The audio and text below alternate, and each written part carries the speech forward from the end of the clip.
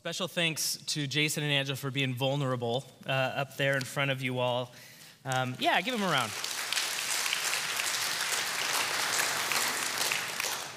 After the service, as Pastor Matt said, we're doing a class. And the class, the focus is like, how do you improve your marriage? That is not what the sermon series is going to be. So those of you who are like, wow, how does this apply to me? You know, I'm not married, or like, I don't care. It's not that. It's actually going to be more applicable, I think. And my hope is that it's applicable to everyone here. And to just give you a quick, like, where am I hoping to go, at least this first week? I think every single one of us is trying to find meaning and fulfillment in life. We are searching for satisfaction. We are searching for something that fills us. And I fully believe the only thing that can fill us is God. But often, we seek those things in somebody else. Often we seek those things in a spouse, or maybe if we don't have a spouse, we go, man, I don't have a spouse, so I will never be fulfilled. And so what I want to look at today for our first in this 3-week series is look at some of the foundations of how God created marriage, some of the purposes for which God created marriage, and spend some time looking at some of the ways we have elevated some of these things above God himself. And maybe some looking inward that needs to happen for each and every one of us. So I do want to start out by saying also, I am very aware at how sensitive this topic is for many. It is sensitive, at least for some, and for many, it can be even traumatic. Whether you went through a difficult marriage that ended poorly, whether you have lost a spouse over a long period of time. I know this topic is difficult for those who don't align with what the traditional view of marriage is, and they see the church as painful and hurting and denying something. And so I want you to know I am going to try to approach this in a way that is sensitive to this. And my goal is not to shame anyone here. But my goal is to look at what the Bible says, first and foremost, and figure out what truths we can pull from it and how do we align our lives around it. Something Pastor Matt, Pastor Todd, and I, whenever we're up here preaching, that's basically the goal, is the Bible is first. We believe the Bible is the clearest representation we have of God. Outside of Jesus Christ himself, we believe that God has revealed himself through this book, through the authors, has spoken through them, and we believe this to be truth, and what we do is we go into the Bible first and then align our lives around what it says. But too often, it is very easy to go the opposite direction, to go, what do I think is true? What do I feel? What do I believe? And then, how do I make the Bible say what I want it to say? It is very easy to do that, and it's very easy to think you're doing one thing and to actually be doing the other. And so I want to just state at the beginning, my hope here is to start with Scripture and pull out what we can from there. And with all that in mind, I definitely want to start with a word of prayer. So would you all pray with me?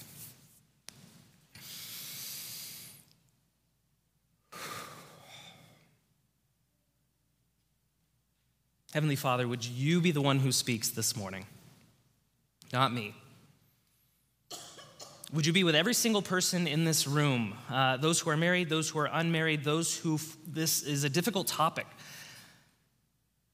And God, would your comfort reign?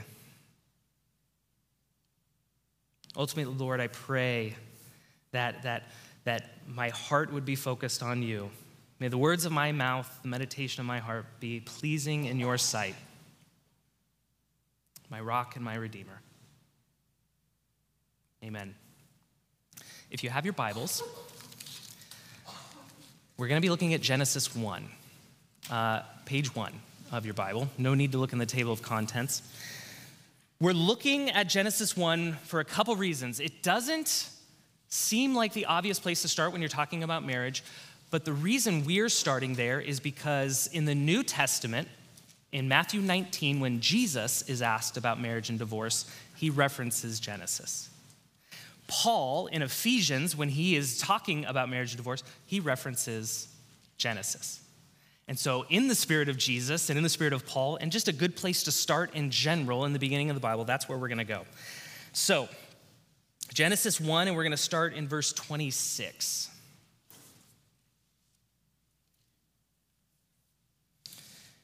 This is part of the creation story here. It says, "Then God said, 'Let us make mankind in our image, in our likeness, so that they may rule over the fish in the sea and the birds in the sky, over the livestock and all the wild animals, and over all the creatures that move along the ground.' So God created mankind in his own image. In the image of God, he created them, male and female, he created them.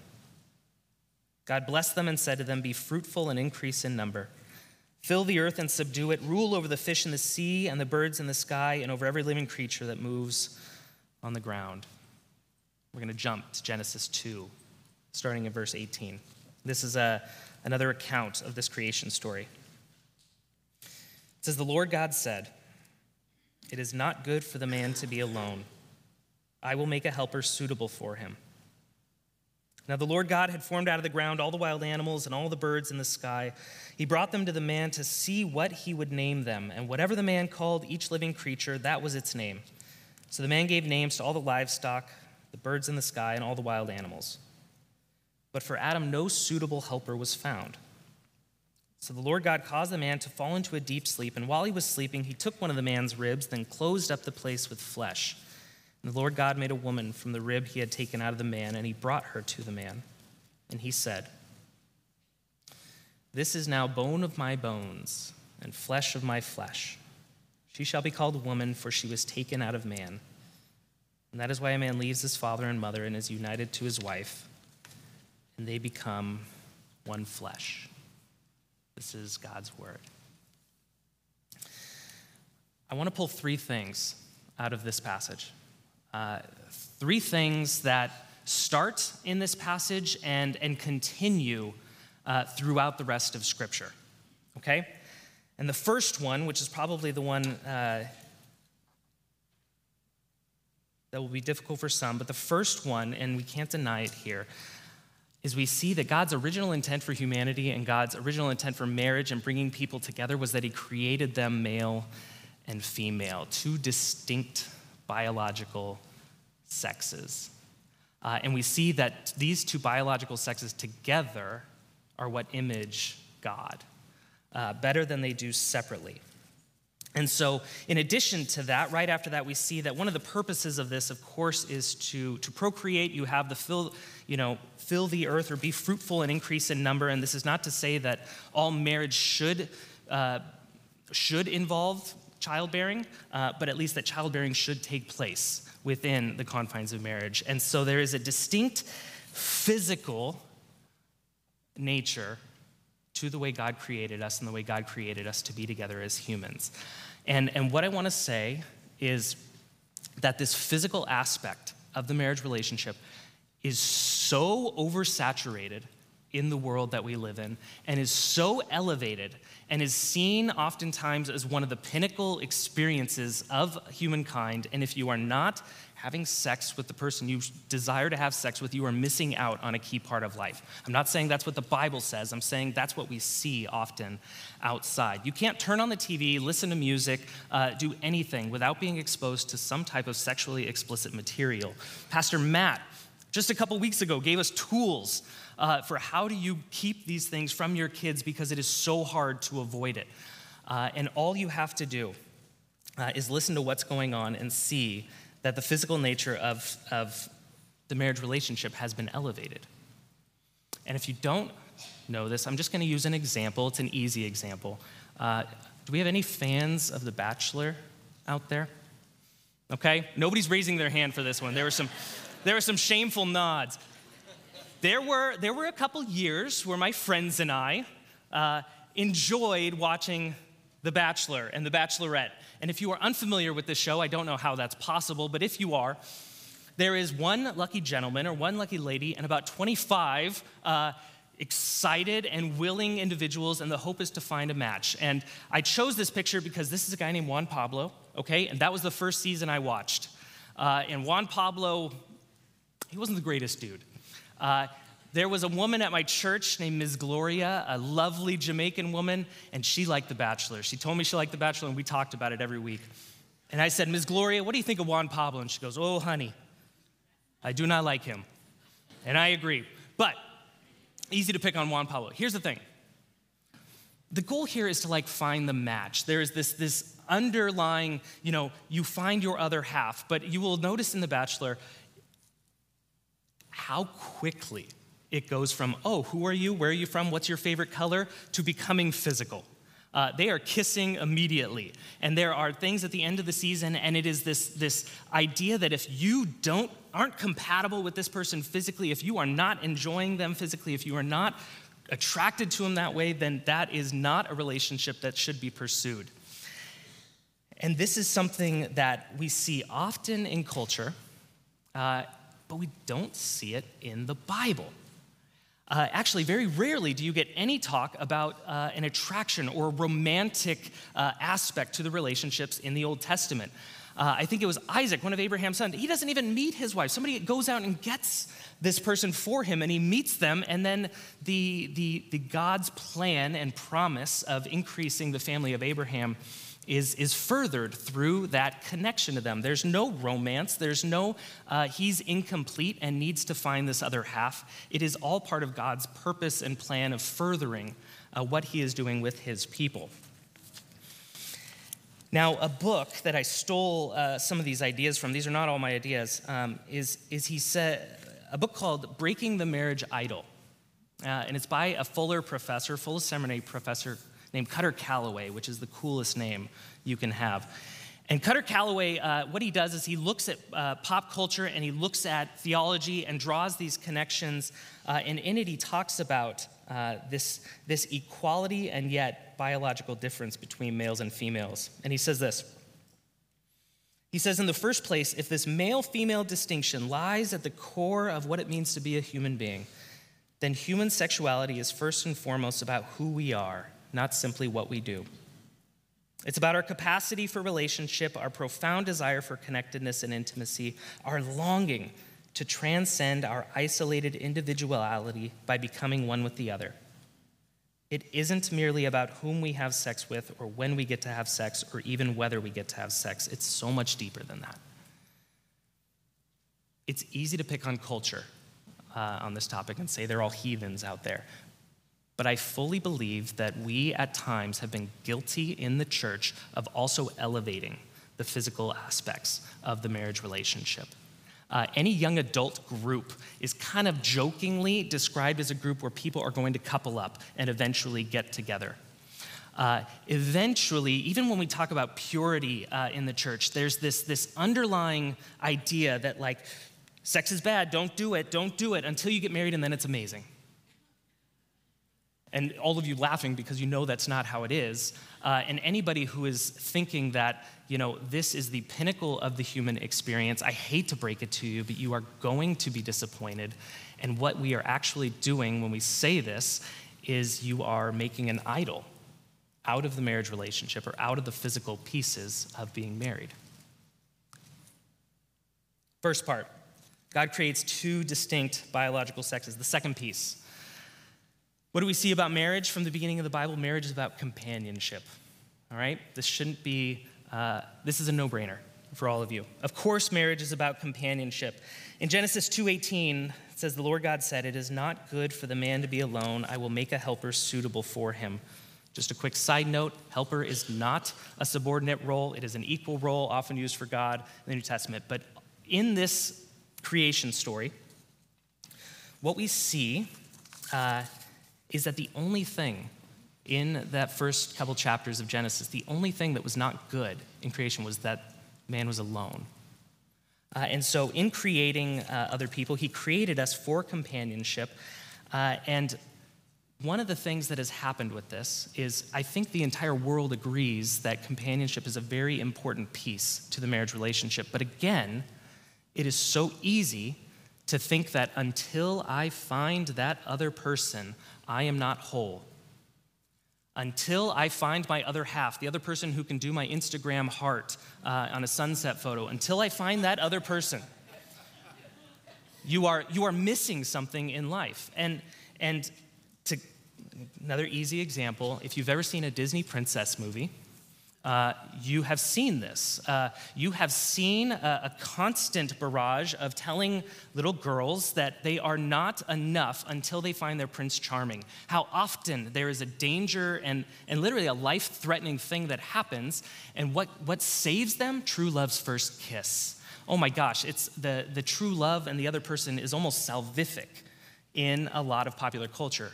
I'm choosing Frozen here because it's an easy example, and they kind of make fun of this trope, and then they fall right into it. In the beginning, Anna here sings a song with Prince Hans, who she just met. I know you all know this movie. She sings a song, Love is an Open Door, and they just met, and they're talking about my whole life. I've been searching for who this other person, and oh my gosh, we just fit so well together, and they harmonize, and at the end, he literally says, oh, can I say something crazy? Like, will you marry me? And she's like, yeah. They just met. She's been searching her whole life for this person, and this person is going to save her. Spoiler alert, he's the bad guy in the movie, okay? He betrays her, and so they're kind of making fun of this, okay? Love at first sight. But then, what do they do the entire rest of the movie? She falls in love with this guy. The entire rest of the movie is just, oh, the person I actually love was there the whole time. It wasn't this other person, and she actually is in danger and needs a kiss from him to make her better. They make fun of the trope, and then they do exactly what they said they were making fun of. If you think Disney movies are the only ones that do this, I want you to, there's a famous test you can do for movies called the Bechdel test. I don't mean you know this. There's 3 rules to the Bechdel test. And you'd be shocked how many movies don't pass this. Are there 2 females in the movie? Do they speak to one another? And do they speak about something other than a guy? 2 females, do they talk? Do they talk about something other than a guy? Be shocked that your favorite movie doesn't pass that test. Again, the church is not immune to this narrative. I said it before, but young adults groups become when are you going to get married groups. Anyone who's under 30 has heard that question over and over and over again. When I was training, actually, to become a pastor, I was working with another pastor, and we were going through the tests that need to happen. He literally told me, he goes, oh, you're married. Make sure you put a picture of you and your wife on your resume because it'll look better. And he wasn't saying it was right or wrong to do that. He was just saying it will. Because somehow being married meant something better. And how often, and for those of you who are single out there, how often have we just forgotten about you in the church? And I want to say, at least for myself, I apologize for that. Because as we're going to see in future weeks, and as we read more into Paul and others, Paul actually says it's better to be single. He prefers that people be single, but we never preach on that passage.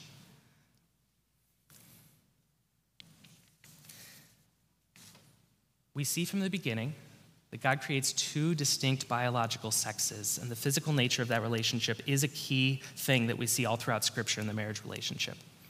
We see that God creates 2 distinct sexes for companionship so that they can come together, so that they are not alone. But again, it is possible that we elevate both the physical nature of the marriage relationship, we elevate this companionship, and we end up putting pressure on our spouse or some other person that they just cannot bear. Which brings me to the 3rd piece that we see in marriage in this beginning. Marriage is symbolic of God's relationship to his people. In Genesis chapter 3, verse 8, you get a glimpse of this, but you see this more as Scripture continues. This is after the man and the woman have sinned, and it says, the man and his wife heard the sound of the Lord God as he was walking in the garden in the cool of the day. In the very beginning of Scripture, we see that why were people created? They were created to be with God. They were created to be in communion, in community with God.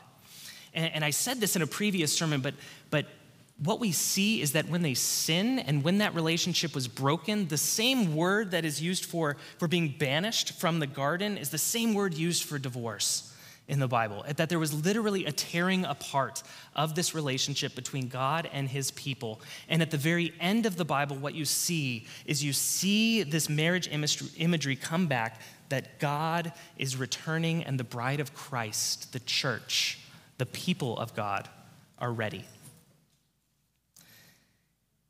Listen to some of these passages in the Old Testament. Isaiah 54:5. For your Maker is your husband, the Lord Almighty is his name. The Holy One of Israel is your Redeemer. He is called the God of all the earth. Jeremiah 3:20. This isn't so great language. But like a woman unfaithful to her husband, so you, Israel, have been unfaithful to me.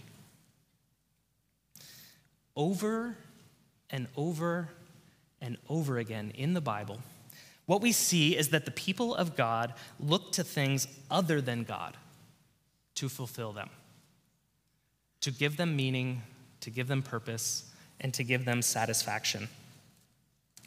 I heard this story when I was in seminary. I took a class where we practiced giving weddings and funerals. So it was like a preaching class, and we focused on weddings and funerals and holidays. And as we were talking about, how we feel about doing weddings, none of us had done them at the time in the class. All of us were pretty excited about doing a wedding and not so excited about doing a funeral.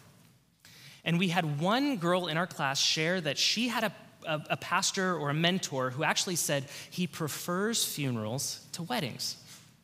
And we're like, why? That doesn't sound great at all. And he said, because at a funeral, it is so easy to keep the focus and attention on God. At a funeral, people are wondering what happens after we die. You are focusing on the grace of God. You're focusing on the goodness of God because it is all in God's hands at that point. But at a wedding, it is really hard to focus on God because everyone is focused on the couple. Everyone is focused on the couple that is getting married. Everyone is focused on the life that they are about to live. Everyone's focused on this, and God is kind of a side character at the wedding. And so he preferred to do funerals over weddings because what he felt is that the focus should be on God. And unfortunately, there are times where it is not. My point in all of this is that although you might think that you are immune to all of the things going on around us in culture, that you are immune to the thinking of The Bachelor or Frozen or all these Disney movies, it seeps in. It seeps in, and whether you are married and you are putting pressure on your spouse to be everything for you, or whether you are unmarried and you are thinking that someday someone will come along that will make me feel complete, I hate to break it to you, but you are putting your spouse in the place of God, and you are putting pressure and you are putting all of these things on them that they cannot possibly bear. And to do that is to make an idol out of the marriage relationship. To do that is to make an idol out of things that are not God. Going back to that book I was talking about, Breaking the Marriage Idol, he says this. He says, it most certainly is not good for humans to be alone. We can be sure of that much. But the answer to being alone isn't marriage. It's community. Better yet, it's communion primarily with God and also with each other. This is how the biblical narrative understands what it means to be fully human. If you are thinking that you need to be married to complete your life or to look better on a resume, you are elevating marriage above where it should be. He goes on to say this. He says, the primary human dilemma, according to the biblical narrative, is not that we desire otherness or even that we seek to express that desire in a variety of concrete ways. It's that time and time again, humans attempt to satisfy their basic aching for otherness through some means other than God. In the case of marriage and sex, we seek to fulfill this desire through security, intimacy, or pleasure that we believe another human being can provide. I am guilty of this. I am guilty of putting pressure on my wife to be everything for me, to be my therapist, to be my companion, to be the one I can vent to be the one that also encourages me, to be the one who makes me feel whole. And she can carry a lot, but she cannot carry that. We went back to the beginning of the Bible because I believe it is important, because what the biblical narrative is doing, it is working towards an end that was lost in the beginning. It is working towards an end. God created it a certain way, and what is happening is we are working back to the way it was. And we are just like all those people of God, those adulterous people of God who are constantly going, yeah, God. I hear what you're saying. I hear you're saying you created us for yourself, but I'm looking at these people with a lot of money and they seem like they got it figured out. I'm looking at these people in these videos who are having lots of sex and it looks like they're having a good time. I think I'm gonna go that direction. I see these people who are married and I see how happy they are, and I don't have that. I am not complete. I am not full. St. Augustine, who is the king of this line of thinking, says to do that is to have disordered loves. To have anything above the love of God is to have a disordered heart and a disordered love. And he says it in one of his books in the very beginning of the Confessions. It's a famous line. He says, God, you have made us for yourself, and our hearts are restless until they find rest in you. My hope and my prayer for every single one of you, whether you are married or not, is that you would not put that pressure on your spouse, that you would not seek to satisfy that restlessness by putting that pressure on another human being, another imperfect human being, but that you would first and foremost seek the God who created you, for whom you were created to be known and to know. You were created to be loved by God and to love God, and satisfaction and purpose and fulfillment will only come through that. Amen? Let's pray.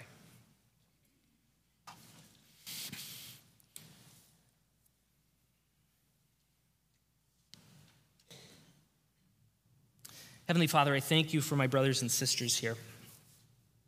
I thank you for those who are married. I thank you for those who are unmarried. I thank you for those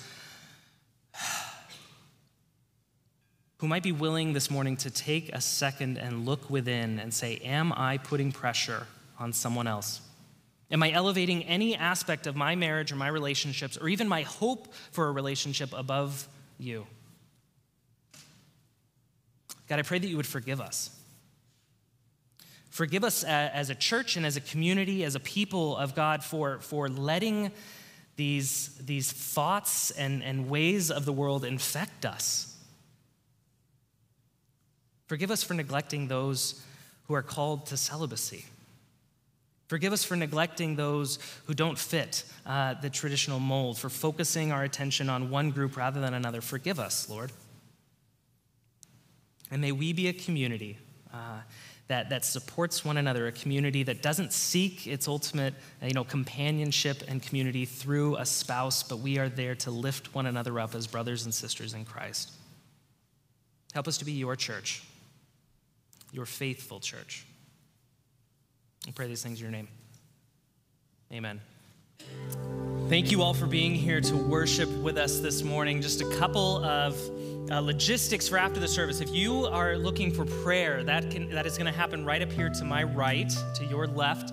If you want to learn more about Bonnie Henson and her ministry, that's going to be in the social hall right after the service. And if you're part of the class that's going to take place, vertical marriage class, that's going to be in the chapel following the service. So lots of different things going on for you to check out. My hope and prayer for everyone is simple. It's basically what the song just sang. My hope and prayer for each and every one of us is that we would build our life upon God's love, because that is the firm foundation, that we would stop seeking fulfillment and meaning and purpose and satisfaction in anything other than God, including somebody else. So may we be a church that seeks God first. Go in peace.